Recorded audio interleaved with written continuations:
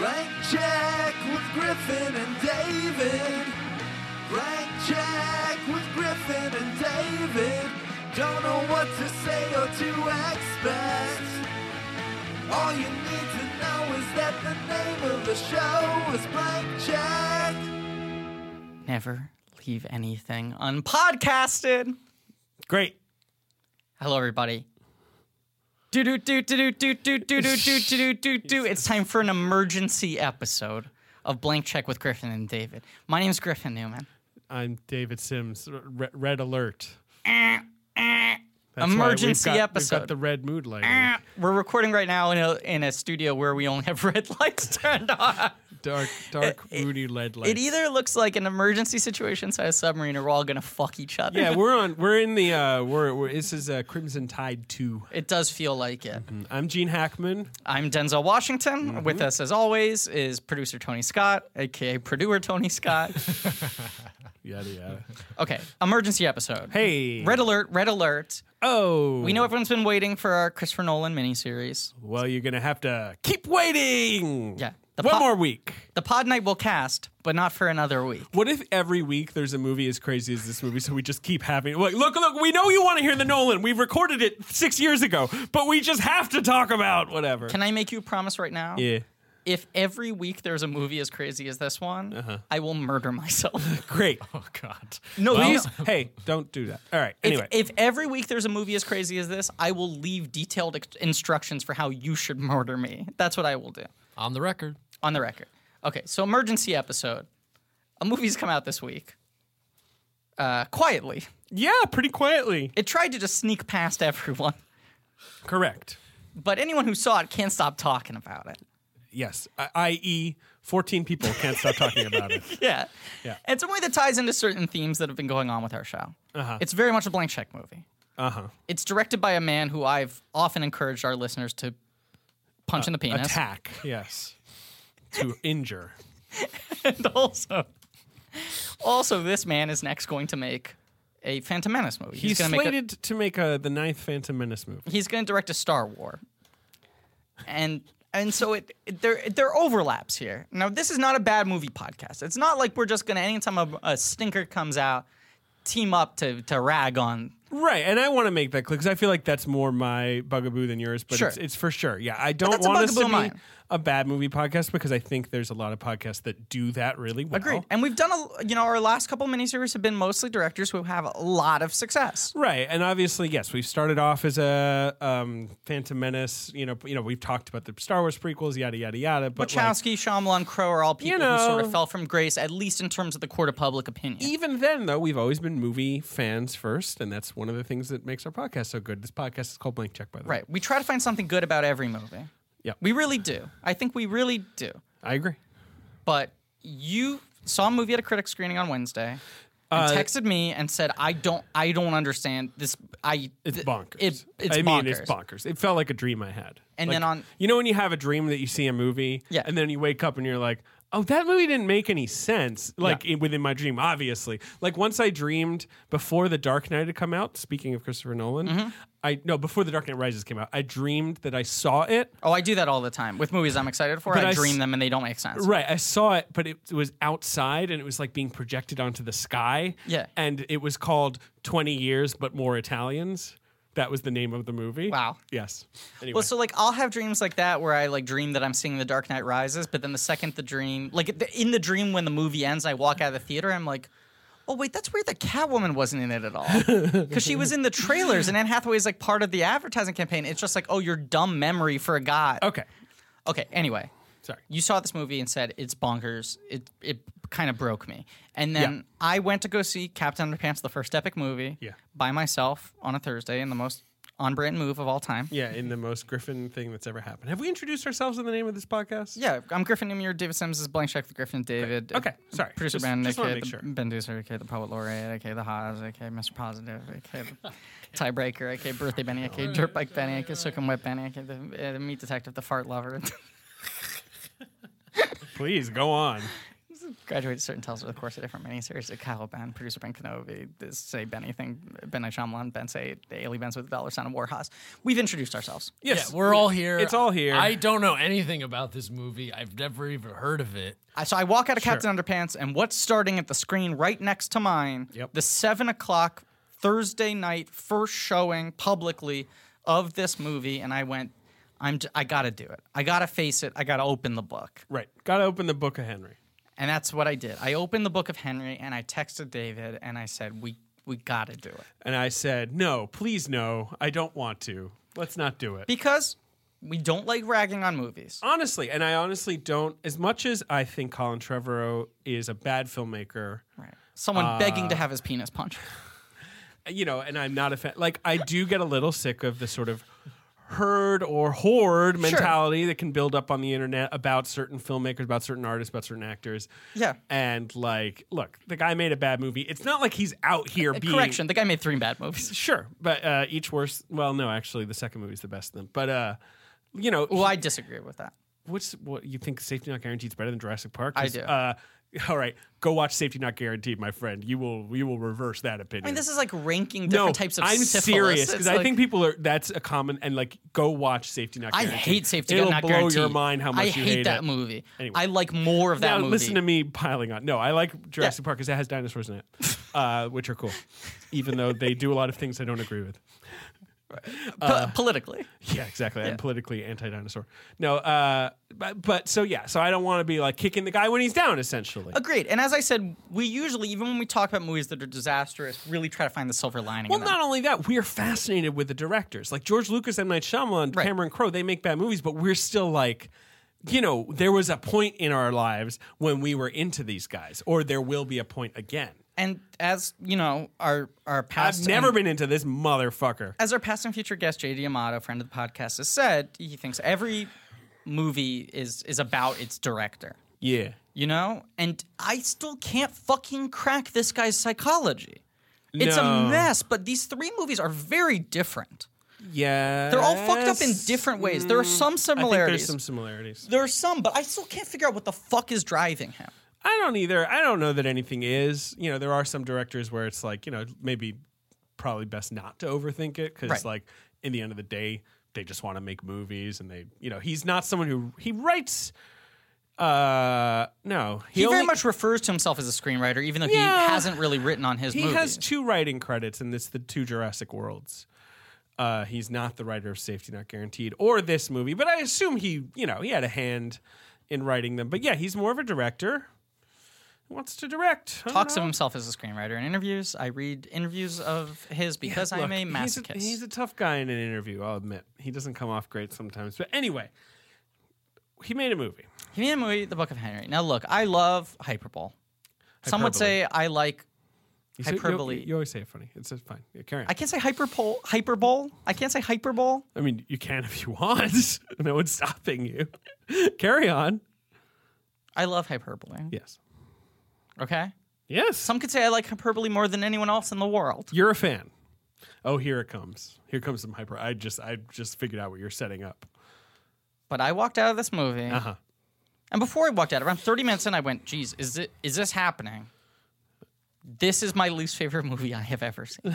Now, Period, full stop, end of sentence. Rip Okay. out the page, burn it. I disagree, but it is a very bad movie. I'm not It's saying probably it's- the worst film I've seen this year. Look, I'm not saying this is the worst movie ever made. I would never make any claim like that. I will say I have never hated it watching a beating? movie more.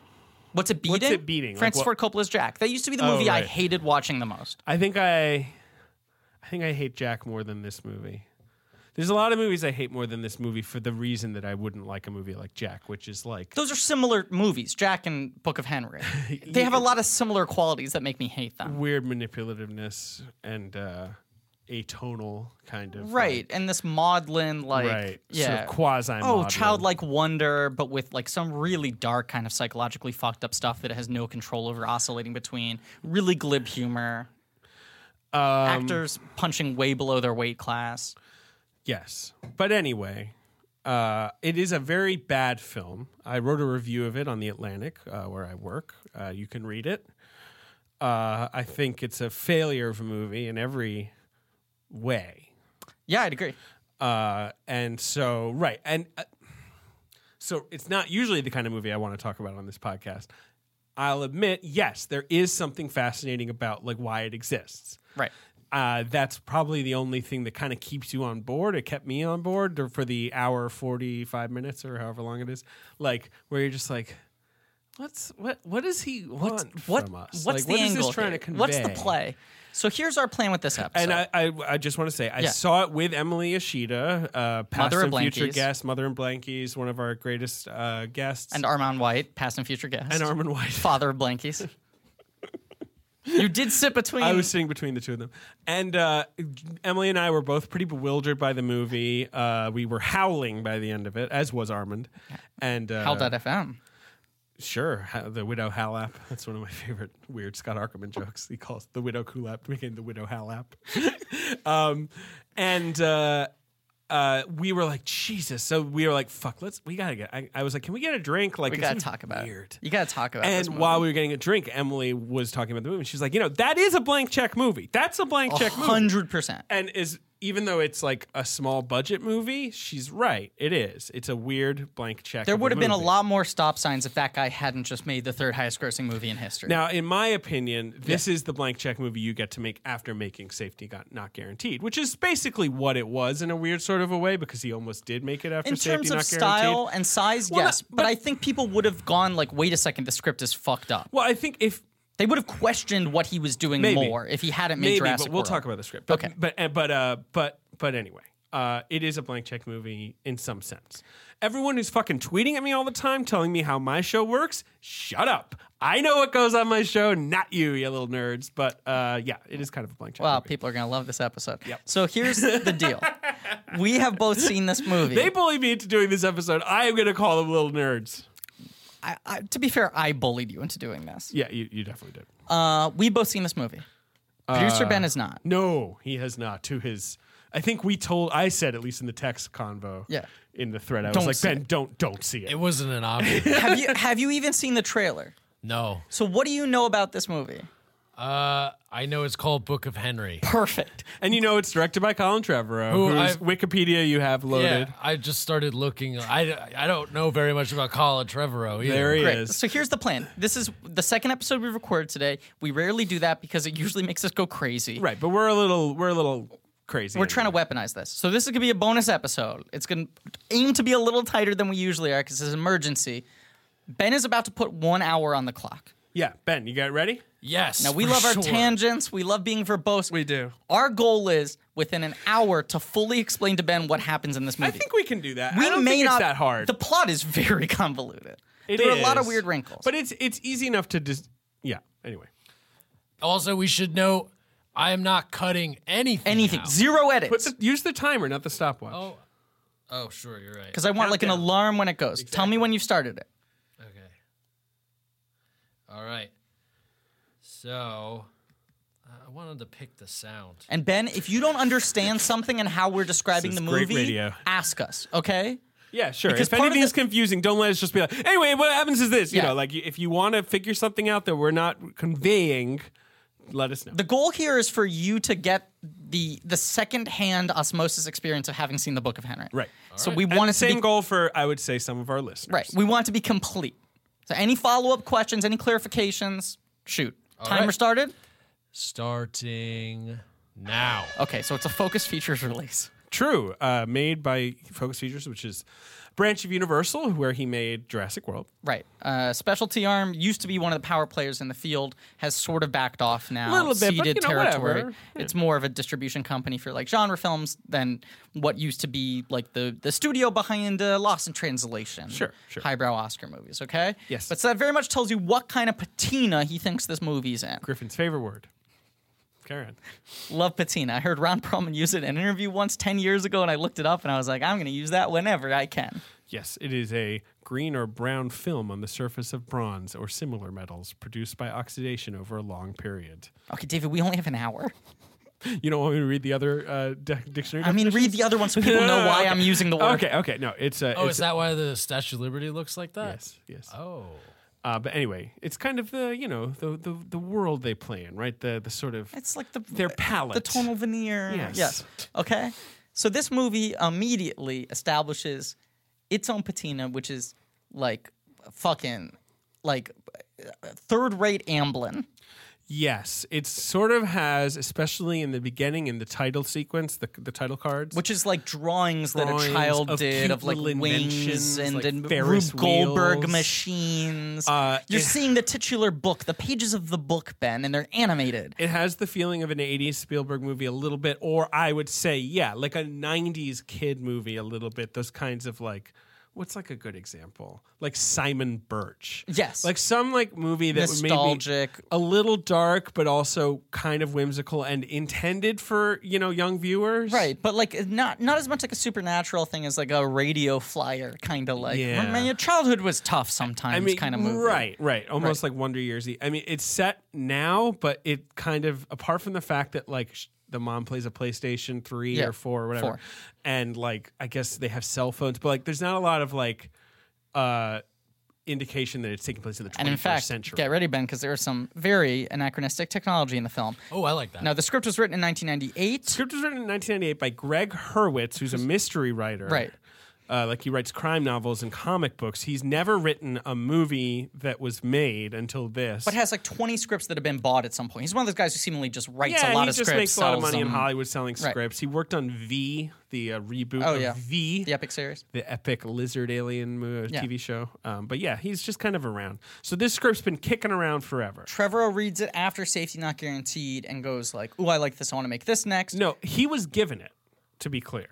The Okay. studio decided he would be a good fit after Safety Not Guaranteed for this script that was like this script they had. been there for a while, right. He reads it and he likes it, yes. And then Brad Bird recommends him, and then he gets thrown Jurassic World, and then he makes that. And now he has like full cachet, and he could do whatever he wants. And he's like, you know what I'm doing? I'm going back to the book, baby.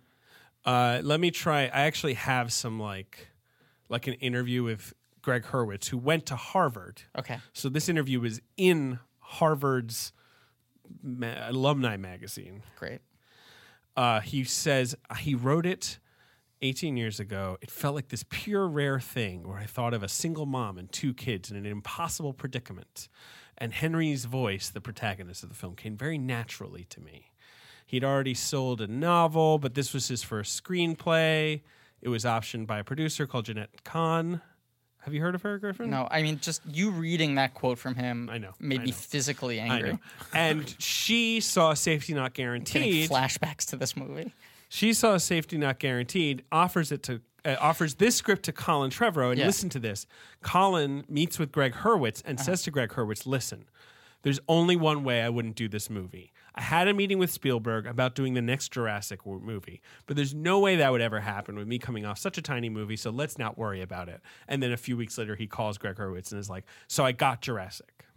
But then he went back to Book of Henry. And then he says in this convo, maybe I'll be able to do it and then come back and we could make it. But at the same time, he's saying like, look, I mean, obviously someone else wants to make the movie. I'm not going to like Bigfoot you on this. He's like, But like, he had all the power he wanted after Jurassic World. For And sure. It led So to he him didn't getting have to hired to come make back. Star Wars. You're right. It wasn't like he was like, he'd signed a deal and it's like, you owe me a Book of Henry before you go make a Star Wars, He had what was, at that point in time, the biggest opening weekend in history.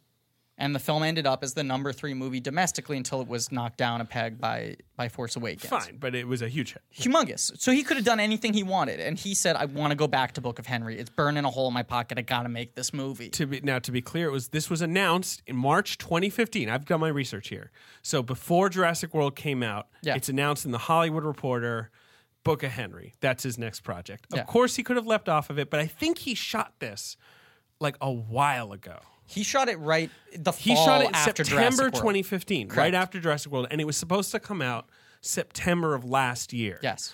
In an Oscar play. Yeah. Focus then pushes it to summer 2017. Mm-hmm. Weird move for a little $10 million family dramedy. Like, not really an obvious, especially You're leaving opening, like 7 genres off of that list. Fine, But go on. But as you sell the movie, I mean, Sure. and especially weird to open it against Cars 3, which is like one of the surefire family hits of the year. After this moment, everything will change. So that's tagline for Cars the production of the Book of Henry. But he makes it. He casts Naomi Watts Academy Award nominee. Jacob Tremblay, hot off of Room. Hot off of being in a room. You got Jaden Lieberher. How do you say his name? Lieberharder? I don't know. An actor I like a lot. He's in Aloha. He's in Midnight Special. He's in St. Vincent and is the star of the upcoming It remake. Right. He had actually worked with Naomi Watts on St. Vincent. Correct. Which is nice. And then he got Dean Norris as the villain of the piece. Sarah Silverman, Lee Pace, Bobby Moynihan. Well, this is the thing, because I only knew about the four we first mentioned. Sarah Silverman shows up, and I go to Emily and I go like, what the fuck? Bobby Moynihan, we're like, whoa, wait, he's in it? And then, Lee Pace, I don't know if Emily reacted to Lee Pace, but I was like, really? Lee Pace? Okay. And fucking Tanya Pinkins, who plays the principal, who's a really good Esteemed actress. Broadway She's actress. Fucking Tony nominee. I've seen her on stage in like Caroline or Change on the British stage. Like, she's the best. And Maddie Ziegler of Dance Moms and Sia music videos. That's right. Yes. Little Maddie Ziegler, who I've never heard of, but I've been told is a YouTube star. She is. She's in the Sia she's videos. In the Sia videos, It's pretty Chandelier. impressive. She's a dancer. She has not really Elastic acted Heart. before in any substantial way. Ben, how much time do we have left? You have 50 minutes. Doing great. 52 minutes. Okay, we got to get moving on the plot. Okay, so Twinkly, I always mispronounce his name. Michael Giacchino. Michael Giacchino. Michael Giacchino. Terrible score by him. Although, I mean, certainly poorly matched to the film. Feels like he was told to emulate a certain kind of score. Definitely, but it's come on. You have to admit, as much as I love the guy, it's a really horrendous score. I kept thinking, oh, what a bad score, and then when I saw it was him, I was surprised. But I think mismatch is the key word. Fine, but I'm holding him responsible. Sure. Yeah. I hold everyone responsible. Everyone in this film should be held responsible for work. You hear that, editor Kevin Stitt? Okay, so the movie starts, and we are introduced to Henry Carpenter. what a fucking piece of shit this kid is. This little twerp. All right, he's played by Jaden Lieberher. He's 11 years old. He's the smartest person who's ever lived, He's apparently. like a savant. Okay. In every aspect It's of not being just- a person. Yeah, because It's it's like kind of like the Glass family kind of thing. Beyond that. Beyond that. Like, he talks like a robot man. Oh, but, God. they do the thing which I fucking hate, by the way. Yeah. One of my least favorite tropes. I'm already getting worked up about I know. this movie. Once we get into the plot, we're going to fucking fly off Which the is handle. that thing where it's like, Ben's adjusting the levels. We're hulking out. Something normal happens, like the mom says something reassuring, and this doesn't happen in the movie, but this kind of trope where he immediately like almost turns to the audience and breaks the fourth wall, and he's like, okay, mom, like I understand that, right. The thing they do instead, it's show and tell. Right. They're giving presentations about like their career. The opening of the movie it's like, and for our next presentation, Jimmy, and he gets up with a piece of paper. He's and like, this I want to be a dumb milkman. fucking kid missing teeth or whatever. He's Right. like, I grow, I will. And she was like, okay, some poorly structured No, sentences she says there. a little basic. Right, I'm like, right. who the fuck's this teacher? Who's this fucking who teacher hates her throwing students? shit? And then she's like, Henry, get up here. And Henry gets up. He doesn't have a piece of paper. Oh, this kid memorized. Or he's going off the dome. He is. And he gives a speech about how like fucking humanity is pointless and life is a charade, but we he's all like, have well, to keep. what is wanting something if not just like a way to confront the existential despair we all face? But hey, I guess there's not, whatever. That And kind of immediately thing. you're like, I hope this movie is an hour About and a this half kid of getting this the kid getting shit beat up. slapped out of him. Fucking asshole. Henry. You want to God. see this kid stuffed in No, a he- locker. he I'm sucks. so anti-bullying, but you're like, who's this fucking kid? Anytime anyone says anything to him in the movie, He gives this honestly unprepared Yeah. presentation. and this is an actor I like a lot. I think he's one of the best actors of his age range. He's okay. I mean, he's fine. But this character is so No, but- unbearable. no, then his teacher comes up to him and is like, "Oh, Henry, why can't we put you in a gifted and talented program It's again?" like, I've And told he's you like, before because "Because social, it's good for psychological. my social development to be in a mixed age group or a mixed, intelligence group." But or like whatever. every line of You're this like- film feels like the writer wrote it in the most obvious way to say that sentence, and then took out a thesaurus exactly and then cracked replaced out, each word. like or no, really just like cracked out like Dr. Spock and like just copy pasted Right. like some bit of on child development. And then later when it's about he's talking about the stock market, you do the same thing with fucking what they don't teach you in Harvard Business Right, School. right. Because like any fucking moment, I've never been prouder to not have gone to Harvard than I am now knowing that Greg Hurwitz went to Harvard. Every moment in the movie is like Naomi Watts will say like, "I love you, sweetie," and he's like, banal reassurances of loving platitudes are a way to dull our minds from the existential. And you're just like, fucking just take it. He always has to like explain how what everyone else is doing is like a veneer. Right. That's what's so annoying. That's what I'm saying. I fucking hate. I hate that trope. So he's this annoying kid. Fucking sucks. Fuck He this has kid. He has a little brother called Peter, played Cute by kid. Jacob Tremblay, who's like a cute kid with Oversized glasses. Yeah, like and that more is his of a character. His more character, of a lip Nicky. His would you character is say. he's cute and he's got glasses. Yeah, he's a cute little kid. He's not a like super freak, intelligent kid or anything. Normal kid. And then he's got a mom, Susan, who's a waitress, played by Naomi Watts. Single mother. Waitress at the local diner, single mother with some kind of like rough edges. Like she's not an alcoholic, but a bit of a lush. Like she's kind of a weird parent. She like plays video games She loves all playing the video time. games. Sometimes she's characterized. She's got a lot of bits. Sometimes she's got a lot of business. Sometimes she's characterized like Robin Williams and Jack, where you're like, is the point here that she she's like an overgrown developmentally disabled? child? Because there's like some I Am Sam shit where it's like she's on the couch playing video games. Whose seltzer is this? I think Amy Nicholson. Okay, I'll drink it. We just recorded an episode with Amy Nicholson. It's your Spoiler. seltzer? Yeah, it's fine. Oh, I'm going Please to drink have some? some. Yeah. Thank you. Okay, but spoiler: Amy Nicholson's on an upcoming episode. Also, Jack Nicholson was on the episode. Yeah, of course. It was a bring your He was like, daughter to hey, podcasting. Amy, I can't do it. For the listener at home, David is holding his eyebrows up. Hey, Amy. No, I can't do it. I wish I could do it. Okay, David, enough with the fun bits. We have to go back to being angry. Yeah. Okay. There's a moment where he is going over their bills. Oh, I just want to say, right, the idea is he's the man of the house. You know, he runs the home. household. And that's maybe why she's this sort of Arrested Development type, because she has this super genius kid, even though he's 11. Like, what's he been running the stock market since he was 6? That's the point. Fuck is this? At what point did the mom check out and go like, "Oh, I don't need to be an adult because my kid's an adult"? How was does she afford this nice house? Was it 3? Was it at 9? She's a waitress. Yeah, and then at some point later in the film, they established that she has $780,000 in a bank account. $680,000. Okay, I made it clear. she has almost Yeah, $700,000. she's got $650K or whatever in a bank account because this kid plays the stock market like crazy. And there's all these bits where he's like, Mom, you really should get a new car. And she's like, the old car works fine. And they all say it in repeat along unison, with like it's her, a fun fucking like it's one thing of her that they all mantras. say, like it's a running joke. The old car works fine. Oh yes, that specific thing only our mom says. All right, but what did you want to say about Naomi Watts? He's like there with like little glasses down at the bottom of the bridge Yeah, of he's his doing the nose, bills. and he's got like 7 newspapers and bills, and he's like, "Mom, where's the FICA score and the this Right, and right. that?" And Mom's like, "Oh, Henry, I'm trying to play my video She's game," playing and Gears of she's War. like feet up on the couch playing Xbox. Okay, I see what's going on. It's like a role reversal. Whoa! Right? And Is he's that like, you sorta- really shouldn't lean into it because she's doing the thing when you play video games, you know, where you kind of lean into the controller. And she's Right. like, no, see, it totally works. It's literally like she's a 10-year-old. Mother, you realize that leaning into a video game screen doesn't do anything, right? Right. It's literally, that's the dynamic here. That's the dynamic. It's fucking Oedipal weird shit. Right, because it also feels a little sexual. Like, it never Yes! crosses a line. No, it doesn't, because but she it's keeps on weird. saying, "I don't need a husband, I have Henry." Yes. And like anytime anything happens to her, she's like, well, I have to check with Henry first. And no one explicitly sits her down and says, your relationship with your son's really weird.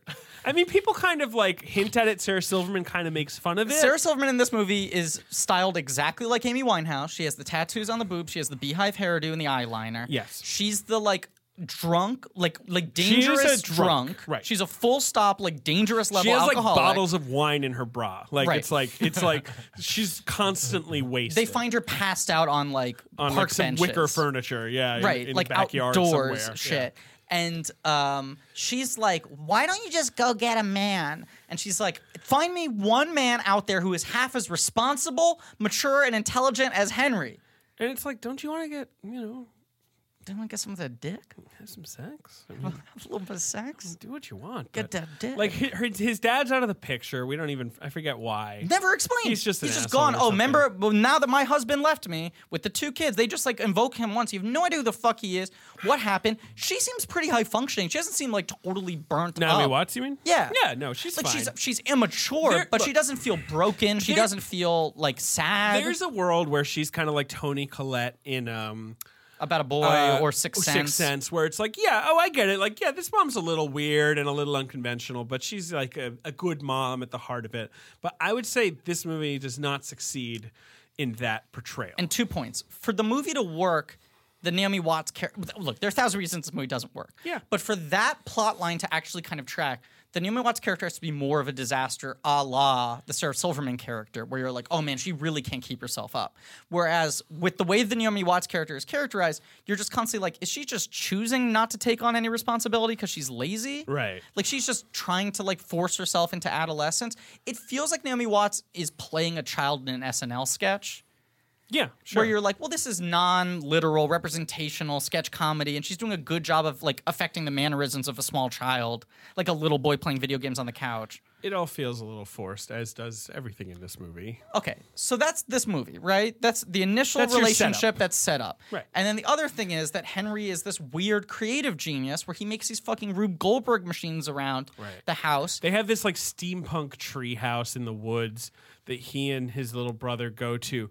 And like The door is made out of a fridge, but it's the perfect section of a fridge, and like the roof is an upside down tugboat, and the fucking like the staircase it's a bunch is of like bones or concept whatever. art It's all like garbage. right. Yeah, exactly. Yeah, it's all like found art, beautiful like Brooklyn artisanal art festival. I like the sound of a bone staircase. Yeah, he made that. I made that part up. Oh, okay. But the door is a fridge. Cool. And it's like they go in there, and here's one of the many zillion problems I have with this movie. It's like they go into this wonderland. What do?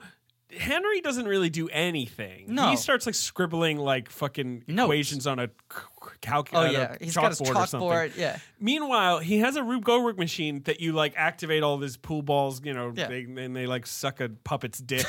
and then like all it does is it like squirts icing onto a cupcake. Yeah.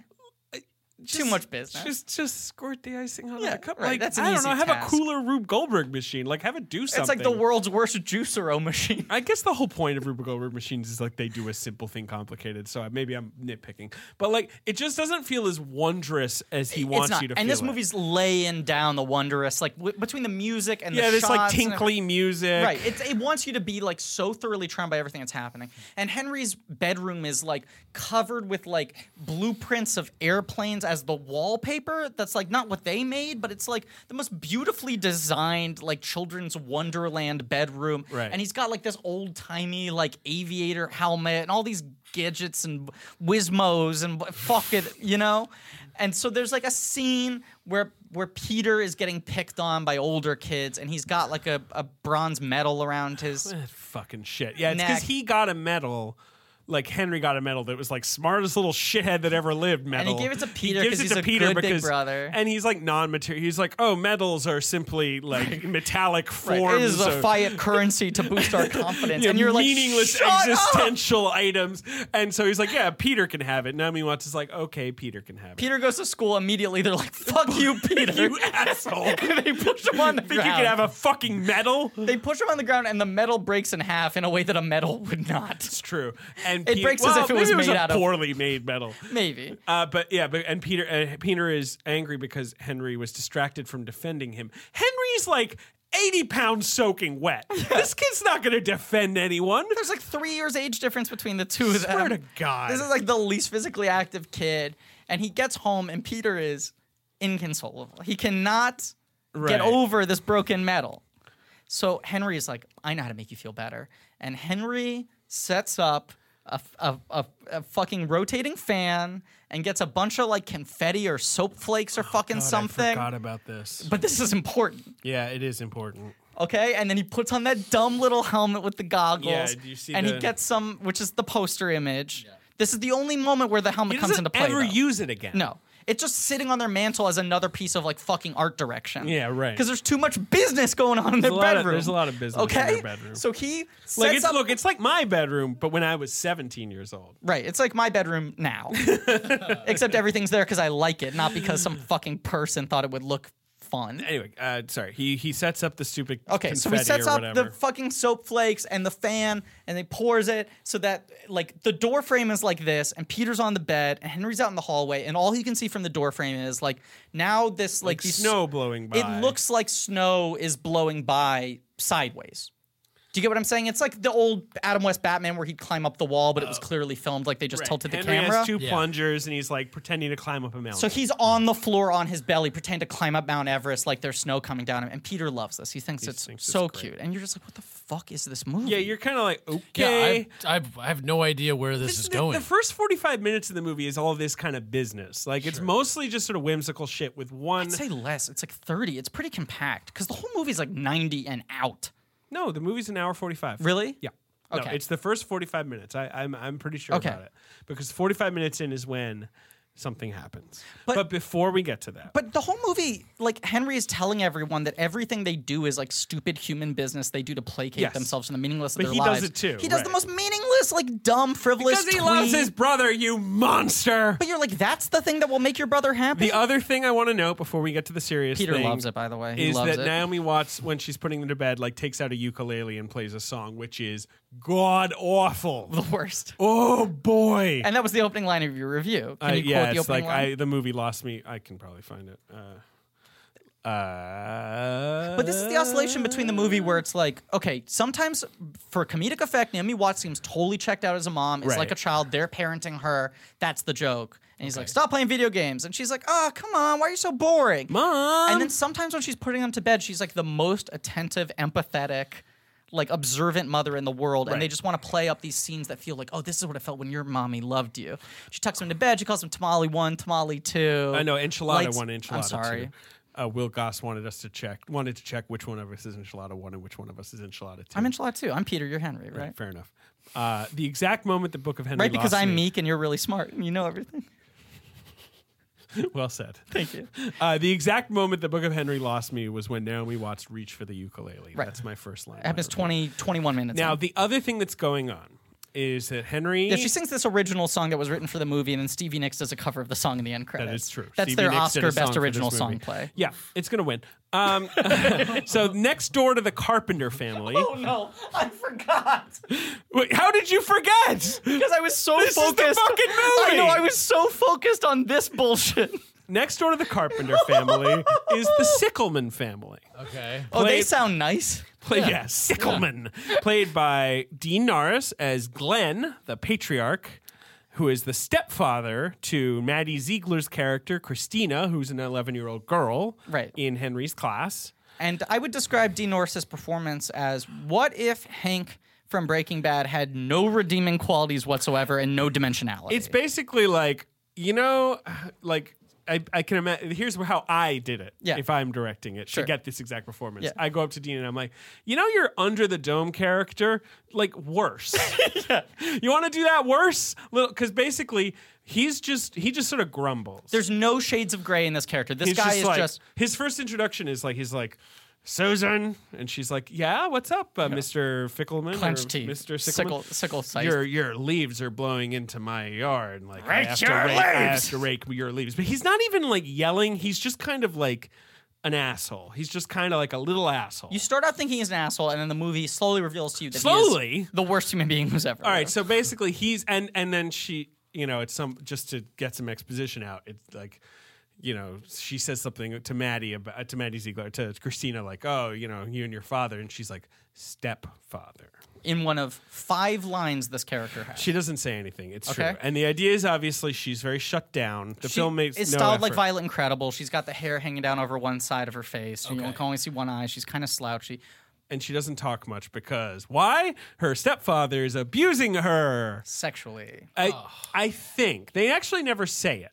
They or never show it. say it. It's a PG-13 movie. I think it has to be. But he's doing it with the curtains open. So this is why this is knowledge, because Henry's watching from next door through his bedroom window as she's totally adjacent windows. Right, as she's sitting in her room looking very despondent, and you're like, he's looking down, and then on the ground floor you see him, like the stepdad sitting there, She's like on the drinking top his whiskey. floor, like brushing a Barbie doll's hair. He's on the bottom floor, like drinking whiskey and growling, and then he follows him up to the bedroom, and then it'll just cut to Henry's reaction. It's like a fucking educational video about like detecting child abuse. It's like make sure like watch for signs, and it's like the most sort of like basic undramatic lack of nuance, whatever, Yeah, however it's you very want to put it. didactic. It's just like yeah. he is abusing her. FYI, like important for later story. Now, in this scene where she is introduced and he yells about or grumbles about the leaves, it's also set up. Naomi Watts is so happy to see her. They have a secret handshake, like a very complicated Parent they're Trap like, secret hey, what's handshake. up? Catching the flip side, homeboy. Apparently, Naomi Watts and this girl next She's door so fucking annoying. are best friends. And then when they walk away, Naomi Watts is like, so when are you going to make her my daughter-in-law to Henry? And just keeps on talking about how Henry's going to date this girl. Right. And so you think they're setting up something where, like, okay, they have a weird flirtation, but then they never talk the entire movie because this girl's not a character. She's not a character. Despite the She's entire not movie really being about her, they never make her a human being. Excuse me. Until the end. We'll get to that, though. Yeah, there better be a reason why they're having a character be put through Oh, no, you'll this see. Oh, horrible no, shit. you'll see. Oh, you'll see. Oh, Ben. So, Well, I'm not going to see it. Oh, Ben, you'll see. 45 minutes into the movie, or so. Well, after there's the first Oh, night right. where Also- you see him on screen observe the abuse, Yes. right? So- and then the next day he goes into school and there's Talks a to test. the principal. Well, he's sitting there and she's like at the She's totally out of cafeteria. it. She's not eating her food. He knows his bruises on her. And he goes to the principal and he's like, I've told you once. I told you 1,000 times. All the signs are there. Right. Bruises, her grades have declined. Like Lack of she's- appetite. Yeah. And the principal's like, Henry, you're a child. You have no evidence. I can't go off of this. Right. The principal's basically saying, I can't make a baseless accusation. And the other thing is he's the police commissioner, so it's hard to, like, Ooh, twist. accuse him of a crime. The beloved police commissioner is abusing Of his this town, stepdaughter, but no Cavalry, one New York. will believe him. And in this movie, the only person who has power to actually take the police commissioner down is the principal, if she chooses to. I guess so, but there's... It's seemingly, because she's... Well, okay, well, let me just get this out, and then we got to get to the first twist. Yeah.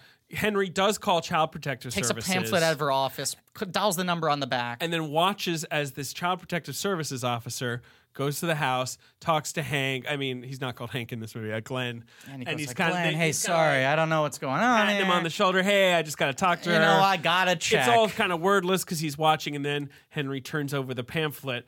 And the head of Child Protective Services is like Jim Sickleman or whatever, his brother. He's wired the whole town for child molesting. But the movie's setting up this It's thing. the stupidest thing in the world, Yeah, where it's yes. like. This goes straight to the top. This one thing where he just abuses one person. He's And he has this people movie- installed in every position of power. This movie's weirdly anti-bureaucracy, even though it's not making any larger point, because Henry's like, the principal won't listen. The police commissioner's in on it. His brother's Child Protective Service agency. No one will listen Now, to me. I think the idea, if you're going to do this movie well, or if this script would be possibly good, it's not a bad script, It's a bad script. is like, the idea is like Henry, who like is so smart and can work the stock market, yada, yada, but he's being confronted with this more complex human problem Yes. and these human failings. Right. And he's like, I can't do anything about this. Why can't I fix this? This like is I can a fix movie about a anything else. child trying to figure out how to deal with a world that doesn't exist in absolutes, Right. that isn't hard numbers. Now, there's that a involves way to do that. Finesse. Yes, but here's what happens. At that moment, when these pieces are on the board and you think that's the movie that should be made, Sure. Henry out of nowhere gets a tumor. He gets brain cancer. They do that? Yeah. Yeah. And in They the have most a annoying way. montage where they play that song. Yeah, they'd play that song. And Scottie Pippen comes onto the court. Vladi Divac. Come on and slam. And George welcome Mirazon. to the jam. Yes, No. the Monstars. He like Barnyard Dog. He collapses from headaches. He goes to the hospital. Well, she wakes up to hear Jacob Tremblay screaming. Right. He's having and he's convulsing a on the seizure. floor. Right. And they go to the They hospital. take him to the hospital. I fucking hate this They scene. immediately perform brain surgery on him. Right. Well, they go to the hospital. They're like, He's- we got to perform right away. Well, Lee Pace is like, have you been having headaches? And he's like, yeah, for a few months now. And Lee Pace is like, this kid has a major tumor. It's on his brain. We need to take it out. And Henry corrects him. He's like, well, I thought it was just this and that. So I thought the symptoms weren't. That happens after the okay. surgery. Lee Pace comes in. Henry's head's all bandaged up. Yeah. That's, he had brain surgery because of the bandage on his head. Okay. And he's A little like, tip, filmmaking tip for you. To convey brain surgery, put a bandage on someone's head. and he's like, hey, sport, slugger. Yeah, how you doing? Bad See, the thing news. is, there's a nasty thing in your head. And he's There's like, a bully in your body. And we tried to and Henry's like, give it to me send that straight, bully to doctor. timeout. What are we And he's like, talking? what are we Like talking? melanoma? Monosyllabic, Yeah, blah, yeah. boop, boop, boop. Right. And the doctor's like, oh, rather than going like, hey, what's the deal with you knowing about advanced brain doctoring? Right. He's like, oh, do you want to take a look at your MRI? And Henry's like, oh, yeah, there it is. Third frontal lobe. Like, it's fucking stupid. I don't care how smart you are. You don't know neurosurgery. He knows everything. And He went to school for 4 years to learn this shit. And Henry essentially says, like, well, I assumed it was this kind of cancer, so I probably have 8 years to live. Oh, I misdiagnosed myself. Oops. I only have 2 days to live. And he's like, wait, how did you know you had this? Because in the movie, when he's convulsing, they all act like this has never happened before. Up until that point, he's just had a couple headaches, and he somehow self-diagnoses himself with some kind of brain tumor. Well, first I thought it was just stress. Right. And you're like, how smart are you supposed to be? Because you're smart enough that you know the particulars of brain tumors and how to read an MRI, but you're also stupid enough that you have 3 months of blurred vision. You think it might just be stress? You're 11. How stressed out are you? So Lee Pace is the handsome doctor. God, I'm yelling so much. Dr. Ronan the accuser. Yeah, Dr. David Daniels. He's pretty good in the movie. He's a good actor. Yeah, good actor. Anyway, so He like essentially tells him you got like less than a week to live. You're dying now. The middle 20-25 minutes of the movie is Henry dies. Yeah, I feel like there's a few scenes because there's this scene where Leaves Sarah are turning Silverman brown. comes in and they do their famous bit where she calls him Hank. Okay. Which is their famous bit where she's we like, hey, forgot about Hank. this. And he's like, it's Henry, you dumb bitch. Right, Like, and then he essentially- calls her like a whore and a slut and a bunch of big thesaurus words, like it's $10 fucking words. nuts, the hostility these two. Right. Almost like he's like jealous of her. Okay, so he just keeps on making jokes about her being like a loose, promiscuous woman and a drunk, and she calls him Hank and just is like sort of like, backhanded, diminutive to him. Yeah. And then she comes in to visit him by himself when no Scene one else is in the so room. fucking bad. And he's she's like, oh, I see. Now it's the moment in the movie where we do this. Like, he explains what's happening. He's like, this is page 75 of the Because screenplay. you feel bad about me now, and you feel bad about how you've, But he also says, like, look, I know we've always had a contentious relationship, to say the least, but I'll be honest, it was a coping mechanism for me to shield my libidinous interests. And, like, what he says in dumb Henry speak is, like, I always made fun of you because I thought you were pretty. And then he translates it. Like, he says that. Yeah. He goes, and like, what I'm then- trying to say is... And then the movie cuts away from the scene and nothing else happens. Nope. Sarah Silverman kisses him. On the mouth. Dun, dun, dun, dun, dun. And then CNC Music Factory come back. Oh, they bring him back in. That's Bloody fun. D-back. And then the movie acts like the love that could have been if Henry had not died. Like, there's this He could have wistful married kind of... this 42-year-old diner waitress. that's It's like the No, ending of okay, Blank okay. Check, except 10 times worse. It is, but she does kiss him on the mouth, and it is weird. Right. And then he dies in his mother's arms, But- saying, I want to see the sky. But they find him on the floor of the room, and they're like, what are you doing on the floor out of your bed here? And he said, I want to see the sky. So the movie is about the sky. Yeah, of course it is. Oh. It should be known the movie is about the sky. But they find him on the floor, and he dies in her arms. And then the movie ends, and that's the end of the movie. Are you serious? No, absolutely no. not. There's like a whole third Ben, act. You have no idea what the fuck happens next. Okay. And then the Book of Henry is opened. He says to Peter, Peter's in his room one day, and he's, do you want a brownie? No. Do you want this? No. He doesn't want food because food is a mere lie that humans tell themselves. Right, To give Henry's a themselves breatharian. He only absorbs light. Okay. I'm joking. That's not true. So few of what we're saying is a bit. You don't know. Yeah, right. That's the thing. Every once in a while we're Everything is throwing- plausible. Most Yeah. of this is in the movie, not everything. Okay, so he says to Peter, he's like, Peter, you gotta do me a favor, okay? You gotta do me a solid, okay? You're the person I trust most in the world. Right. You have to give her the Book of Henry. He doesn't call it the Book of Henry. But he's like, calls it my I book. got this He's got a red notebook. notebook with like the fucking Wright brothers flying machine Yeah, exactly. etched on the the outside. Vitruvian Man 2 or whatever. And you have to give her asshole. the red book. Don't read it, Peter. Right. But Mom must read it. Okay, so he dies. In her arms, then They're sad. How do you show that they're sad? Here's a shot of Peter standing in the middle of a busy street with his head down, Charlie Brown walking as leaves fall around him and sad music That's plays. true. That's a shot that you have. She's kind of in a daze. At one point, she's like, listen, Peter, I decided, look, I know I've been a little out of it because my son just died in my arms, but dessert every meal for the week. Breakfast, lunch, and dinner. And she's like got a bowl and it's like chocolate syrup and she's like pouring Jolly Ranchers into it. And there's one kind of cute moment when Jacob Tremblay brings his fucking dessert lunch from his goddamn emotionally retarded mother. I'm sorry for using that word, but she's an idiot.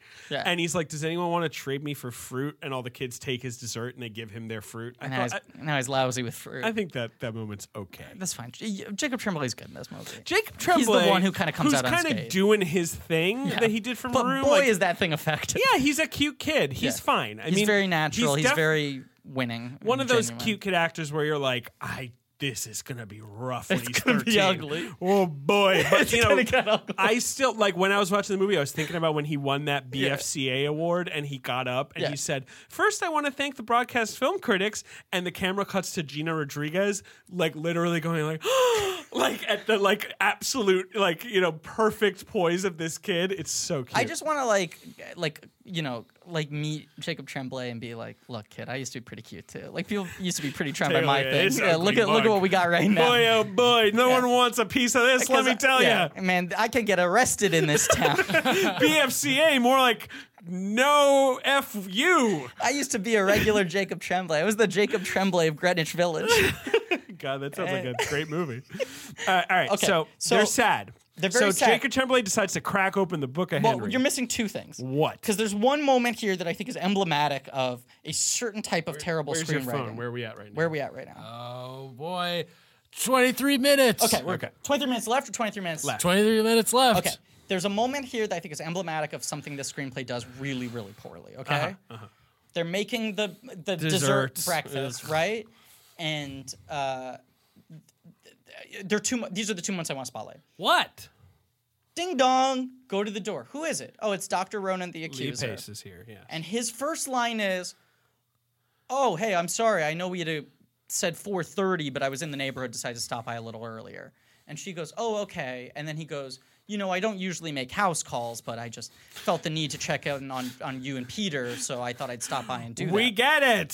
He making a fucking house call. Right, but if he says, "Hey, I know we agreed on 4:30, but I got here a little earlier," she knows what the deal is. He called her up and said, "Hey, I don't usually make." explain it because the audience doesn't understand. Okay, so the movie has no faith in the audience. And the other one like that is she goes back to work at the diner, and Bobby Moynihan, who's her boss, is like, "Hey, you think you came back a little too soon?" Because she someone asked for a milkshake and she She's like, puts "My coffee bacon has on too his much head or sugar in whatever. it," and she takes No, downs it's the like, whole thing. "Hey, is this Diet Coke or Coke?" And she drinks the whole thing She and she's like, chugs it. "Diet." Yeah. And then she throws the glass at their head, and CNC Music Factory comes in. And Bobby Moynihan's like, "You came back to work too early." And she's like, "No, I'm fine." And he's like, "Look, I thought single mom, rundown house, you needed this job. Find out you live in this crazy mansion with bespoke art direction. You have $680,000 in the You bank. have a steampunk treehouse that's bigger than my apartment. Right. You don't need this job. Go take some time off." And she's like, "No." And he's like, "I'm not asking, I'm telling." And she walks out, and Sarah Silverman follows her. And in another piece of character business, Sarah Silverman always pretends that she's a billionaire and goes "Yeah, I was going to fly my yacht this weekend, but then the Jag was in the fucking Concorde. Fucking all right, whatever. we get it. So Yeah. she comes out and starts saying that thing. And then she's like, "Come on, why don't you come hang out?" And Naomi Watts is like, "I can't. I have to go home to my 2 children." Yeah, there you go. Okay. Do you get it? Because one of them's dead. Oh, she realized in that moment. Or she's doing a bit. I don't care. Why would she ever say 2 children? 'Cause she's and doing I know the it's bit. a little detail. She's doing the bit. No, the bit is that she doesn't remember for a second. I forgot my son is done. I'm going to disagree with you. I think the bit is she's doing the bit, but in a hostile way, where she's like, because Sarah Silverman's like, "I would have been late, I was late, but the Jag," and she's I saw like, it's the "Well, I opposite of have to that. go home to my 2 children." I saw it as the where opposite. she's like, "Your shit's fake, and so is mine because of my dead child." I saw it as she was killing the bit, but then Yeah. okay. But either way, and I know this is. Tiebreaker. What I think? Who's right? I mean, either way, we both lose. Yeah. Who's right? David, you're Yeah, right. great. Fine. Thank you. But either way, I just wanted to complete the bit. the cleaner version of that line is "go home to my children" because children is plural. 2 children. But I'm saying to say 2 is like hat on a hat. Yeah, well, this movie's got a lot of hats. This movie has more hats than I've ever a seen. lot of What hats. about the neighbor who's abusing his daughter? great Are question. we So getting to Peter this? opens the book of Henry, goes down to see his mother. What does he say to his mother? "Mother, I think Henry wants us to kill our neighbor." He goes, I read this book. Henry told me not to. I couldn't really understand most of it. Can you look at this? And the book is Henry has outlined in detail how to commit the perfect murder. In the book. Ben, I swear to God. And this is what the movie is now about. This is what it's That's what the movie's about. This is the third act in the movie, which is this is the 40 second minutes. and third act of the movie. It's a lot of the movie. And there's an initial fight between little Peter and Susan. I'm not going to murder somebody. No. Where Peter says, we have to kill Glenn. And she's like, Mr. Sickleman. And he's like, well, Henry, it was his dying wish. We have to kill him. And she's like, Peter, we are not murdering the police commissioner. And that's final. And it's like that's a line in the movie. It's played as like a comedy of manners. Right. It's like the joke is how flippant that she's like punishing him. Like, listen to me, mister. We're not murdering anybody. But then she keeps on going like, oh, come on, there has to be another way. And then he turns the page of the book and the next page says why there is no other way. Right. Shit like that where like the book is like fucking anticipating everything the mom was going to say about why she shouldn't do it. And then she's watching from the same place that Henry watched. I'm moving this along, Griffin. Yeah. She's watching the child abuse happen. This daughter who's had 2 lines of dialogue. She's in the bedroom. Again, curtains open. Right. And she sees him go upstairs and walk into the room, close her. the door, cuss her shocked She's face. Like, no, Glenn, no. She goes in the other room to call him. Calls him. So that he'll stop and goes like, hey, I'm calling to say... This is where me, Emily, and Armin just burst out laughing. I'm calling to say I'm going to your good friend Armin White. Yeah, she said. I'm going to... those leaves. Those leaves. I've been slacking on it, but I'm taking care. I'm on it now. And he's like, okay. He's like, okay. But what she really means is, I'm going to murder you. So she decides now that she's going to murder him. Per the notes. She follows. So she has now decided to murder a human being. Murder her neighbor. Her neighbor. A human being that who she's is known committing for a while. a sinful and terrible crime. Sure. Without punishment. But Henry is convinced this is the only way to deal with the situation because the he principal was won't convinced. Listen. Right, he's he's convinced. dead. And Very she dead. reads the book. But and he left behind the book keeps on telling her. Well, yeah, one of the things in the book is it says go down to the safe. And he goes down to the safe and there's a mini cassette recorder. Which she like will now- Fletch. Yes. A kid in 2015 He left her a tape. went to eBay and bought like vintage mini he's cassette right tapes. because you can just destroy the tape. If it was digital, yeah. she'd be anyway. She buys the tape. Now here's the perfect murder. Excuse me. I Please, know it's no, really I'm gonna let you do complicated. this. It's really complicated how to execute for a perfect murder. Here's how you do it. You buy a gun, you shoot him in the head. I swear to God, the movie never explains why it's a perfect murder beyond that. The only thing he really She's got no helps cover. She's got no alibi, really. the only thing he helps his mother with is like How to purchase a gun. How to purchase this gun illicitly off the books, which is essentially by eavesdropping at the gun store. He's found out if you say like Victor sent me or something like that, They'll sell you an assault rifle without the waiting a permit period. or waiting period. So it'll be like, and then he's gone around town and he's found out if you throw the gun off this bridge into a dam, then no one will find it. Right. Now, So, he like- hasn't explained how the cops are going to be like, this guy got shot in the head. The bullet must have come from this steampunk treehouse. Like, they're not that fucking stupid. They're not going to be like, he must have fallen on a bullet. Because the idea is their 2 houses are right next to each other, right?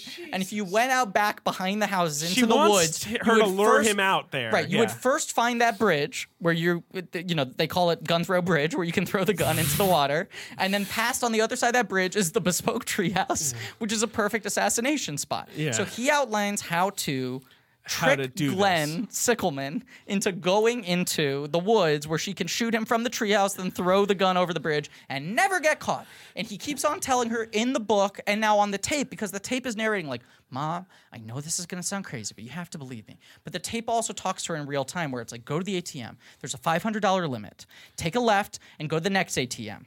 No, Mom, the other left. Right, and she And she walks off the right way. Or and she'll then, be like, she's like, only $500? He's like, I know only $500, but if you go to the next ATM, you'll be able to get another $500. She listens to the tape on this cassette recorder with iPod headphones. Yes. And the tape will say something like, get $500. Then there will be a silence in the tape, enough time for her to out loud say, What? in an Henry? outdoors voice, Henry, what are you talking about? Only $500? Mom, I know $500 isn't going to sound like a lot. Like, Okay. this kid fucking All right. recorded this tape. We're running out of time, right? What time are we at? You have 15 minutes. But yes, it's all bullshit like this. But is there anything else before the actual crime? there's a lot of shoe leather. There's just a lot of her buying the gun, getting the money for the gun, questioning it, and learning how to shoot. Like he teaches her via the tape how to like fire. This is like a high-powered assault rifle with like fucking hollow point ammunition that's going to explode on contact. It becomes like wanted shit. Yeah, exactly. She's like bending bullets. And you got to remember the tinkly score's still there. The autumnal lensing, like all the crap's still there. Patina. But at the same time, she's got this fucking black like dick of a gun, and she's like getting ready to shoot him. Okay, so here are other things that are happening in the movie. Even though Peter read the book and brought it to her and said, "I don't understand all of it. What's Mr. Sickleman doing to Madeline?" And she goes, "Something bad. I don't want to tell you about it." It's not Madeline. It's Christina. The actress Madeline. Sorry. Yeah. She then tells Peter that she's not going to murder Glenn Sickleman.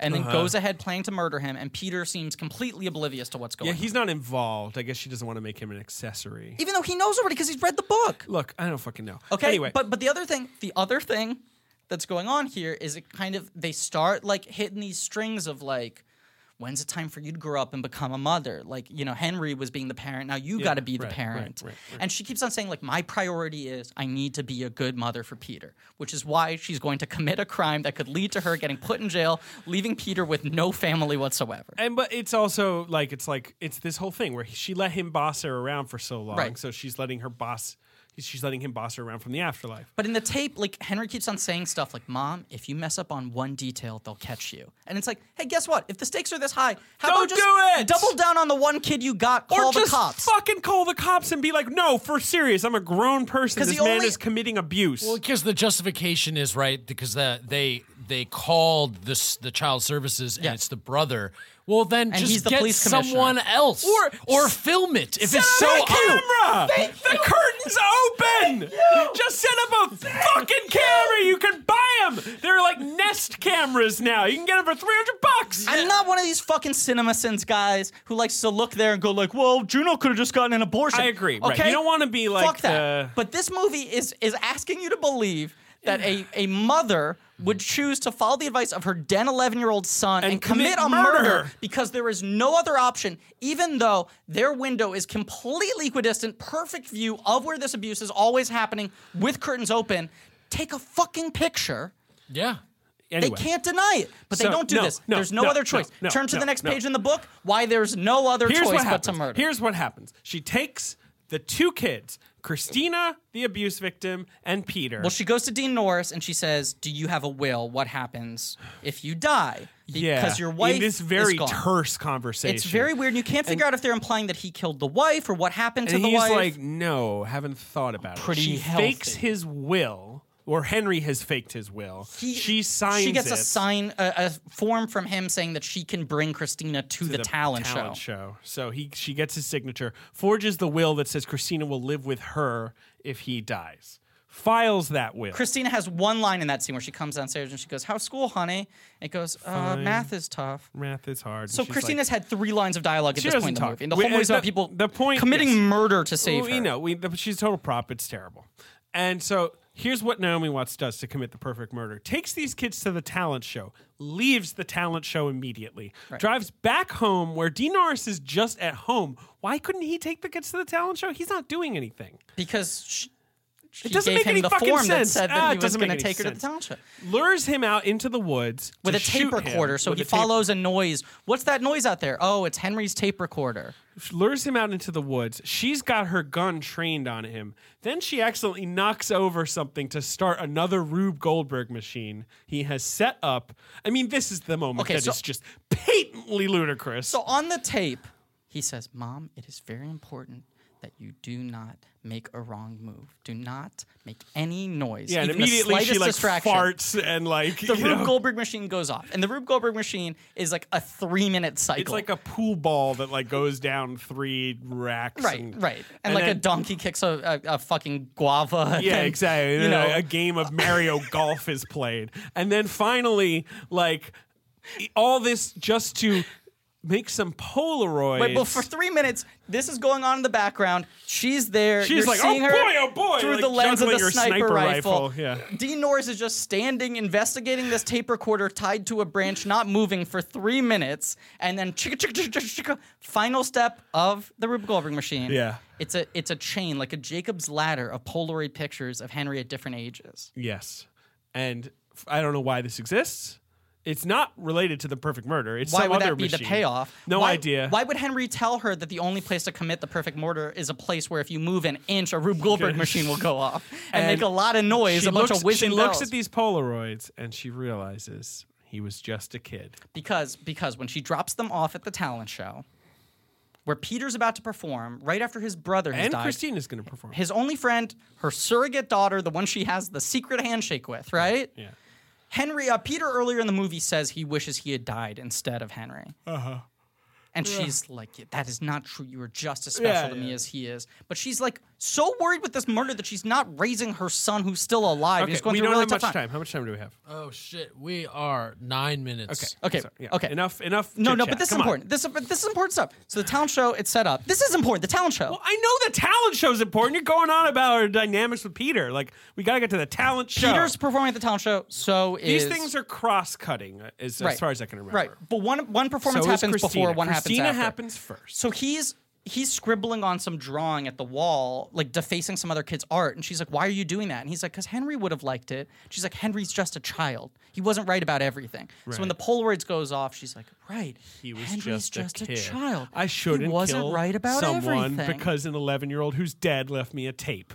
So while she's like running, racing the clock, driving back to get to position to shoot him, you're seeing like a kid do a rap routine. You're seeing tap dancing happening over burps. now dramatic like thriller music. Right. And it's then- a car chasing. She gets there, and while she's like debating whether or not to take the shot, and the Rube Goldberg machine's going off.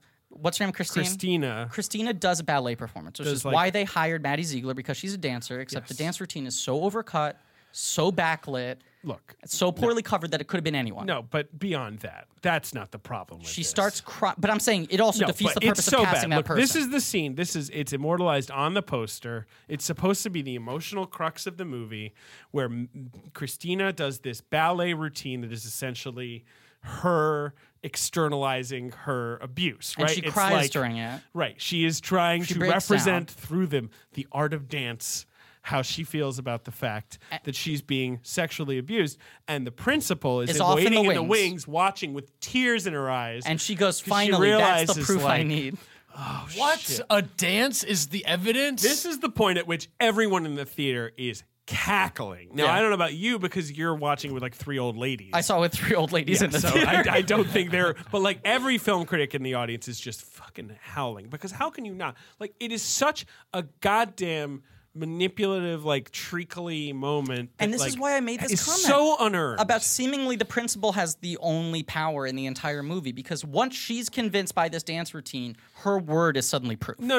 What happens is she calls she reports it. Okay, but at this point, Naomi Watts has walked out of the treehouse. These things are happening concurrently, okay? Like So- really fast all of a sudden. right, they play fast and loose with time, because Yeah. it also takes her like 20 minutes to drive It doesn't matter. It to doesn't the matter. treehouse, but 1 minute to Come drive on. back. We don't have much time. Come on. Okay. So the principal goes off to make a phone call, right? Naomi Watts comes head to head with Dean Norris. She's holding this assault She rifle. puts the gun like down next to her. Right. She doesn't even leave it in the treehouse. He's like, "What's And going he's on like, here? What are you doing?" Not like, you have a gun. I can shoot you. Yeah, who made this treehouse? It's lovely. Is that a fridge? He's like, what are you doing? And she's sort of like, I know what you're up to. I got you I've caught. seen you. And he's like, you don't like have any proof. You don't know what you're talking Who about. you think are gonna believe? The chief of police or a Right. single mother? And she's like, well, fuck you because I'm on it. And She's like, I'm calling the "Fuck cops. you. And I'm he's like, I'm calling the cops first. They're gonna fucking arrest you for slander. So Yeah. she drives back to the talent show thinking that she's gonna get arrested. thinking she's For in trouble. slander? I don't know. Whatever he says. It doesn't Conspiracy. matter. It you know? doesn't matter. Attempted murder. And then he goes back home and he gets a call from his brother or whoever, like some other cop, where they're like, I got to open this investigation. There's too much heat on Glenn, this. it's too much. I'm I sorry. can't hold it you off know. anymore. And he's like, sort of like, okay. Puts it off. What does he do, Griffin? Well, because as she's driving back to the talent show, you hear the sirens, and she's like, "Oh fuck, I got to drop the the cops, they're chasing me. Nope, those cops are going to his house because the principal called. He hears the sirens arrive outside his door. Yeah. Kills saw himself. that coming. Right. Okay. Clean. The real perfect murder. So She gets back to the talent show just in time as Peter's about to do his magic act as Peter the Great. Peter has said already, like Lee Pace asks, like, what are you doing? Oh, because she invites Lee Pace, the doctor. doctor's there. And he's like, what are you doing? He's like, I'm going to do a magic trick. Because he wants his mom to he gets get on the D stage. from the doctor. He gets on stage and he's like, I will bring my brother back to life. And everyone's like, oh. No, I know. I actually like this one because everyone in the theater, and imagine being like, this is small town, this kid's brother's dead. You're at the school talent show, and suddenly, like, it's a real wild card. You're like, wait, what the fuck's this kid gonna do? I think he says, I'm going to make my brother reappear. Maybe that's And it. everyone's like, yeesh. It's like, is he going to take out a corpse? What the fuck is going on? He's got like a treasure. He's got like a chest. He's got a cape and a little top hat. He looks adorable. Jacob Tremblay rules. Cute kid. He's going to look like me in 5 years, but for now, he's cute. Opens the chest. Taps the chest with his wand. Chest blows open. What comes out? Soap flakes. Oh, like the it's time. like the thing he did. And then they fall from the rafters. Like he set up bags throughout the school auditorium. He rigged the entire auditorium. Everyone's like, oh, which mostly I think they're just like, oh, thank God he didn't do something weird. But also they're applauding as if they're like, oh, that famous Henry's climbing Mount Everest I routine. think they're just Everyone happy. knows about it. I think they're just happy he didn't like burst into tears. But it's not an impressive magic trick. I don't know. How do you get the flakes come out of the chest? You're a cynic. Put flakes in a check. Yeah, what listen do you up, fucking mean? In a man. fan? Flakes, they come out everywhere. Flake man, they could call No him. one in the audience has no emotional resonance for them, and they'd be like, how does this relate to his brother? Was he a soap flake fanatic? This fucking movie. Okay, so then they get out of the performance, and she's flirting with Lee Pace, and they see the cops, and she's like, oh, fuck. Okay, I'm going to get arrested. And then the principal's like, so Glenn Sickelman shot himself in the head. Yeah, and they tell Christina, and she has no reaction really because she's not a character in the movie and can't act. Yeah, she's not an actress, and yeah. she's not a character. Cut to courthouse, and the judge, like, voiceover from judge, like, I do declare, God bless America, that you will custody. be the mother of her forever, in perpetuity, unbreakably. Enchilada number one, Yes. enchilada number two. She's They're in tucking him bed. in. High five. Christina has maybe 2 lines in this scene where she goes like, love you, or I like, love you. lights off. I'm happy now. Yeah. And she's reading them a storybook that she wrote because we've forgotten in the first scene they vaguely established that she wants to write children's Yeah, books. and she reads them a children's story that she has written, and Henry's like, derivative. Yeah, characters are way too predictable. And now she reads it to the 2 kids who don't fucking suck. And they're like, that story's great, That's Mom. nice, Mom. Thanks for writing a story for Yeah, us rather than like reading Chicka Chicka Boom Boom again or Tucks whatever. it under her arm, goes downstairs, does as you do, the ritual burning of my dead son's book and audio tapes. So there's no evidence. And throwing away down a dam of the high-powered rifle I spent $1,100 on. And then what's the last shot of the movie? Isn't it just the lights out thing? I think it's the lights out Yeah, thing, she and just, then like, tucks the kids Stevie into Nicks bed. cover. Yeah. Take a hands up, down, How we doing? See my reflection. 2 minutes. Yeah, we did it. I mean, Guys we did. did it. I mean, that sounds like trash. That's Yeah, a real it's hot trash. fucking movie. I can't even believe that is a thing that's existing It right takes now. a couple left turns, that one. Yeah, but I keep on hearing people talk about like the big twists in the movie, and it's like I don't think this is a twist movie. There's I two think- twists.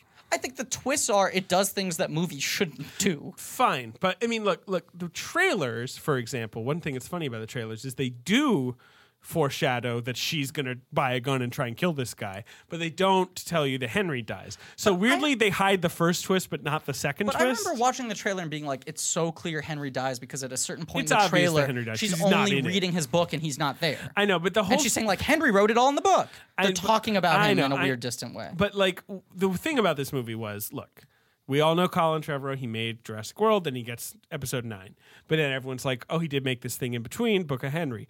And no one's excited, but it's not like, you're like, oh, this will be a bomb. Right. I certainly didn't think it would be a bomb. I thought it would be okay. Because I remember saying I to thought it would people, probably be safety not guaranteed level, where I was like, I don't like it, yeah, but at who least cares? it's a This movie. movie sucks, you know. but whatever. And then the trailer posts, and it's about like first half of the trailer is like an annoying kid, and the second half of the trailer is like Naomi Watts murder, and you're like, everyone was like, "What the fuck is this?" Like that was sort of what happened. And then you see the movie, and it's even crazier. The trailer didn't misrepresent the movie; it actually tried to make it look more normal than it is. Right. And you're left wondering, what the fuck did he think he was making? Because it doesn't feel like this movie got away from him. It doesn't feel like he lost control. It feels like he greatly miscalculated the appeal of this story. And there were certain passages of dialogue that really fucking drove me insane. I got a literal headache watching this movie. And I had like slept well, ate well, like had no other reason other than this movie was like hurting my brain. Yeah. So I wanted to quote some specific passages of dialogue. And Emily Yoshida sent me a PDF of the script, but it turned out to be a draft from like... Yeah, because this script's been kicking around forever. Right. There it is, yeah. So I started leafing through the script to find the dialogue passages I was looking for, and they weren't in there, and started to realize, Colin Trevorrow did like a heavy rewrite on this, or someone did. Change the dialogue. So I looked through a lot of this, and guess I'll what? admit the dialogue in that script ain't good either. No, but a lot of logic gaps, like Peter is with her on the murder for the entire movie in that draft of the script.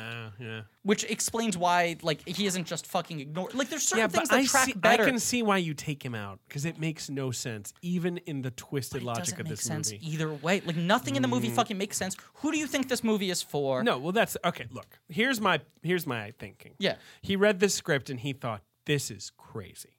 Yeah, which is the only reason I assume this script's kicked around for so long. Where it's like, wow, if someone could really nail the basically halfway through turn of this movie from family drama into thriller, that'd be like nothing you'd ever seen before. Okay, but fundamental problem. Both halves of the movie as written are bad. Oh, like there's I don't a jarring disagree. shift between the two. I know, but yeah, I'm just saying, I'm trying to, why else would you take this script? Well, I'll tell you my hot take. Okay. As far as I can tell, the one thing that seems to be like across the board in Colin Trevorrow's career, his 3 movies that I don't like, but also all interviews I've read with him, is that he loves this idea of like upending audience expectations. Which is his defense of them murdering the assistant so horribly. Yeah. In Jurassic World. Right. He's really just trying to get a rise out of you. The ending of Safety Not Guaranteed, which is the opposite of what you think is going to happen, is him being like, you thought this. Look, honestly, I don't like Safety Not Guaranteed, and I don't like the ending, but I'll admit the reason that movie clicked for people, and I think because of the ending. Is because the ending lands. Kathy Kennedy said that's the reason, or Steven Spielberg said that's the reason he gave him Jurassic World. They saw him like melding genre and realistic, I guess, whatever. It's a shitty movie. He's a guy who's really focused on aesthetics of the types of movies he likes and what type of movie he's trying to make, but he doesn't understand storytelling function at all. So he's attracted to things where it's like, well, the audience is expecting this, but I'm upending expectations. But it's like he's deconstructing things that haven't been constructed yet. You know? Like, he doesn't understand how to make something work in order to upend it. And so you're left with these situations where it's like, he thinks it's funny to have the secretary get murdered in Jurassic World because usually the villain gets brutally murdered and someone who's innocuous doesn't get hurt that bad. Not murdered. Dinosaurs don't murder. The pterodactyls murder. She's killed. Brutally. Yeah, it's quite jarring. As I said, I have never seen a filmmaker have that much fun killing off a character since the end of Raiders of the Lost Ark when all the Nazis have their faces melted off. Yeah, no, the punishment did not fit the crime, put it that way. Anyway. But I think what he likes about it was he was like, well, I was upending the expectations of genre work in this. And it's like, okay, but if you're not doing it for a reason other than to do the opposite of what people think you should be doing, then guess what? Either it doesn't work or the people who are enjoying it for the wrong reason. Because if someone's liking watching that woman get torn apart by dinosaurs, it's because they're like, yeah, fucking she sucks. She was trying to get married, Bridezilla. So to kind of connect it to this movie, do you think that he read the script and he was like, people never make movies about kids dying of cancer and then people getting murdered and molestation happening. I'm gonna make this to just I'll blow people's minds, and it'll surprise people. I think he was like, this is a screenplay chock full of things people aren't supposed to do in screenplays, which to me feels like it's playing with the tropes and expectations when it's just badly conceptualized. Has he done any interviews about this movie? Yes, though? he has. I've read a bunch of them. Really? There's a slash film one where he talks a lot about it, like after. Yes, right. I mean, it was like, published this week. Presumably, was an interview done after someone had seen a screening of the movie. Yeah, and he said that was the whole thing. Was just like, that twist is so crazy, and it's like the audience has no idea what's going to happen at the movie at that point. He just loves fucking with expectations, but that's his only trick. I know. I mean, honestly, I saw an interview with Naomi Watts where they asked her about it, and she said the same thing, where she's like, it's just so unexpected, like all the mix of tones, and I really liked that. Yeah, guess what else is unexpected? 9/11. All right. What? What are you? That didn't land for me. I'm saying. This movie is. Come on, relax. Cut I'm saying that just out. because something isn't expected doesn't mean it's good. And No, this I don't movie agree. also Yeah, like but- it subscribes to the theory that like I'm if you reading this put interview right now. serious things in a movie, then the movie is important. If a movie has cancer and it has murder and it has molestation in it, then oh my god, it's a movie about real topics. Yeah, but I mean, like, I'm reading this interview with him, and yeah, I mean, it's clearly my reading was right, which is he just thinks, hey man, there's nothing like this, so if I get it right, like, it'll be like nothing else anyone's ever seen. It'll stick out. But there's an arrogance to that, I guess, obviously. And he strikes me as an arrogant man. When he talks about himself in his films, he is very self-impressed, very self-congratulatory. That's fine. I agree with you. Although, again, I don't really want to kick the guy when he's down. But he's Down, he's about to fucking make Star Wars Episode 9. I know he's a little annoying. I will allow. But He's getting away with it. The perfect crime, even better than what Henry wrote. But beyond that, it's more like there's a difference between reading a bad script and saying I can make a good movie out of this. And especially when he rewrote it to make it worse. Well, yeah, but from an that's not- already Griffin, terrible base. For fuck's sake, yes, we know you don't like the movie, but I'm saying he rewrote it trying to make it better, right? Like, there's you can read a bad script and say, you know what, I could try to just totally rework this movie, make it good. Sure. Or you could read a bad script and be like, what's bad about this script is good, which is what he did. But also, what I found in a lot of his rewrites were that things that were played a little more straight, right? Yeah. Once it takes the turn and becomes a little darker, Right. he tried to infuse some more jokes, some more lighthearted amblenisms into. Right. Like he made it more tonally confused. Because Sure. he wanted this light touch. All the stuff I with think the it's also inventions. just The Rube his- Goldberg machine isn't in Right. the original I draft. think He that's- added all the whimsical That's right. elements. That's just his vibe, right? Right. Like that's because that's kind of what Safety Not Guaranteed is like. But that's totally running counter to everything else the movie's doing. Yeah, but come on, it was always going to be bad. I agree, but There's like no good version of this movie, I agree. right? I agree, but his Wait, is there? no. Like, there's no director who's going to look at this and be like, "Oh, I have the take." Like, you'd have to totally Okay, gut it. Here's my take on that. The second Naomi Watts' character reads his plan to murder the guy, she goes, "I'm an adult. Murder isn't the answer. I will figure out how to get him arrested."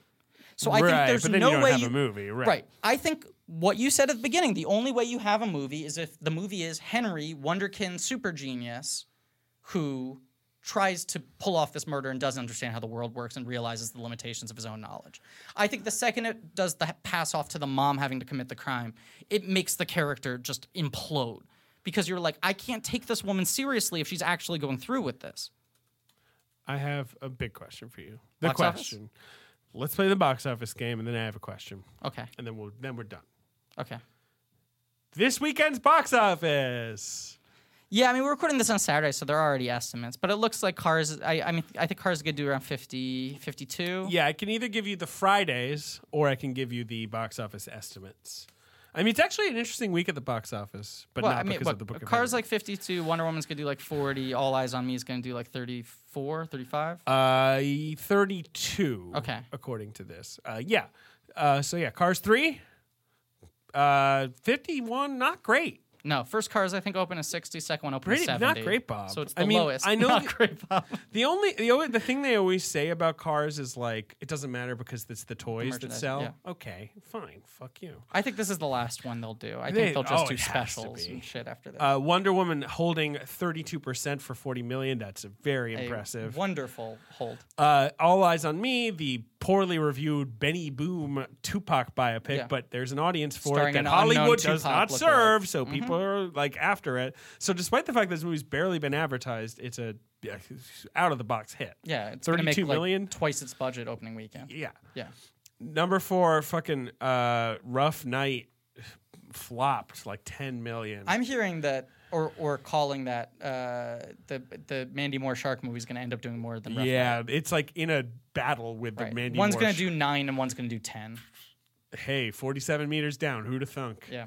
Which was supposed to be DTV, direct to video, and then The Shallows was such a hit. They were like, sharks, baby! And also, This Is Us, NBC Thursdays. I think Mandy Moore sure, star Mandy, got yes, boosted. yeah. And then at the bottom end of this, you got The Mummy doing very poorly. You got Pirates of the Caribbean, which is doing terribly. So how many screens is Book of Henry on? Book of Henry opened on 579 screens. It's probably going to make about 2 million, I think. Really? Yeah, 11. It's number 11 at the box Okay. office behind It Comes at Night. Okay. So that's pretty bad. What was the other question you were going to ask? Will Colin Trevorrow make Star Wars, Episode IX? So here's the argument I was making to my friends last night, because a lot of people have said there's no way he gets fired off of it. Okay? Right. But I don't think it's even about how bad the reviews are. I don't think it's about It's whether more this about movie like they flops. can't admit they made a mistake. What the that was alarming. Sorry, yeah, that's my ringtone. Oh, cool. Old-timey car horn. Yeah, go ahead. I think this movie shows such a fundamental sense of misjudgment that is innate into him and his storytelling sensibilities. Right. That coming off of, Force Awakens, which is the highest grossing film in history. Yes. Last Jedi, which they're apparently very happy with right now and happy Right. with the job Rian Johnson did, to then give him the third film and what's the most important film franchise going on today is a big risk. Yeah. And Hawken, my friend, said it's sort of like if someone, a babysitter actually accidentally murdered someone else's kids and then called you up and were like, hey, am I still on to babysit your kids this weekend? Right. And it's like, no, you just murdered a kid. And it's like, well, but it wasn't your kid. Yeah, no, I know. I mean, to me, look, if he was making, like, Kevin Lincoln had a good article, friend of David Sims, Kevin Lincoln, in Vulture, that was like, it's not like Trank fucking up Fantastic Four, because that's the main event. Fucking up the side event is not as bad. Right. To me, the only argument is like, it's Star Wars Episode 9. You have to deal with the death of Princess Leia. Yeah, you're dealing with Carrie Fisher dying, but it's the conclusion of Sensitive. this very popular so far series of films. And Kathy Kennedy's got a strong grip. She like- kicked Trank off. Gareth Edwards, she kind of put in the backseat for the reshoots. I mean, she doesn't fuck around. The only reason would be if she was somehow worried. But I think there's more like a vanity to these producers. They're like, no, this is the guy. We like this guy. We picked this guy. Can I ask why? Because I don't understand. I didn't see his first feature. Yeah. Some people like it. But why is he getting pushed up in the ranks onto this? I don't understand that at all. Is it because Spielberg likes him? Or you Yeah. mentioned Brad Bird? These He guys made this like feature him. that people liked, and then he made Jurassic World, which was a surprise hit, even He's- by those But standards. he's apparently very good in the room. Yeah. He's But one of these there's- guys in a meeting who talks like he knows what he's doing. Sure, but there's like a million other filmmakers out there. Why is it this guy who's like made? I mean, Jurassic World was really successful in that it made a lot of money. Yeah. Ben, you're tapping right now into the perplexion I deal I don't with get it. every I don't single get it. morning when I Yeah. wake up. I go, I don't understand how this happened. Well, look, it's just going to happen. I'll say this though, the steampunk treehouse sounds cool. So We tune in- oversell that part. I feel like Tune in next week when Ben will be broadcasting from a Steampunk Treehouse. that's our new recording studio. I'm into that. So that's the Book of Henry, the Pot of Davy. And it's my least favorite movie I've ever seen. It made me really, really angry. It's probably the worst film I've seen this year. It's very strange. It will stand, I think, the test of time as like a weird bad movie. I think so, rather too. than a regular bad movie. Especially if he goes on to continue having a successful career. It will be like, what For the sure. fuck is What this was movie? that? But I do think it will be swept under the rug practically. Like it's just going to debut this week. It's going to bomb. It'll be out of theaters within 2 or 3 weeks. Yeah. And we're just not going to talk about it. I'll just say this. I think if Colin Trevorrow still ends up directing Star Wars Episode 9, which I think unfortunately is likely, Yeah, no, for sure. I imagine he'll be kept on a very, very short leash. Could be, sure. That would be my guess, is Yeah. that he stays on, but they kind of go like, okay, Colin. Because I know they had to throw out the screenplay they already had after Carrie Fisher died. So they're pretty early on Yeah, whatever but they're you know who's working on writing now. the Star Wars Episode 9 screenplay? Yes. Colin Trevorrow. And Derek Connolly, is that right, his name? his writing co-writer. partner? Yeah. So let me just say, Star Wars Episode 9 coming from the director of Book of Henry and the screenwriter of Monster Trucks. Yeah, that's right. Maybe Creech will be in it. Creech could have been in this. That would have been good. God, I still got to meet Creech. You still haven't met him, huh? I haven't met him I yet. haven't met him either. Anyway, so next week, the films of Christopher Nolan Following. again. Well, hold on, really quick. Yeah. just for legal reasons, we should say to our listeners, Sure. We don't condone dick punching. On this show, we don't. Don't right? attack Colin Trevorrow, guys. He's Don't. just a person who makes movies. He's for just fuck's a sake. person, and if you happen to connect with his dick, your hand, and you're a Fist or listener, foot, yeah. whatever, that's not on us. Okay, I'll say yes. I agree. Obviously, we have our fun. We do our bits. I don't actually think that anyone should punch Colin Trevorrow in the Yeah, I'm penis. sure he's fine. But I'll say this: if for whatever reason you were interested, go into the basement, open up The safe. the safe. I have left code. for you a bunch of mini cassettes. The code I have a is book. 123. And I figured it out. The perfect crime. The perfect crime. No one will ever see it coming. Punch Colin Trevorrow in the penis. You're gonna need a Rube Goldberg puncher. And you gotta throw A Rube penis machine. you gotta throw the machine into the river when you're done. All right. That was the book of Henry because you demanded it. I hope you liked it. Weirdos. Well, thanks. I mean, I wasn't gonna see that movie, but I'm definitely never Yeah, ever don't going do to. Don't. No. Yeah, don't do it. Thank you all for listening. Please remember to rate, review, and subscribe. Yep. Go to blankies.reddit.com for Reddit. some nerdy shit. Sure. Thanks to Ange Fergudo for our social media. Yep. Thank you to Joe Bowen and Pat Reynolds for artwork. Yeah. Lee Montgomery for our theme song. Yeah. And as always, this is why there is no other option than punching Colin Trevorrow in the penis.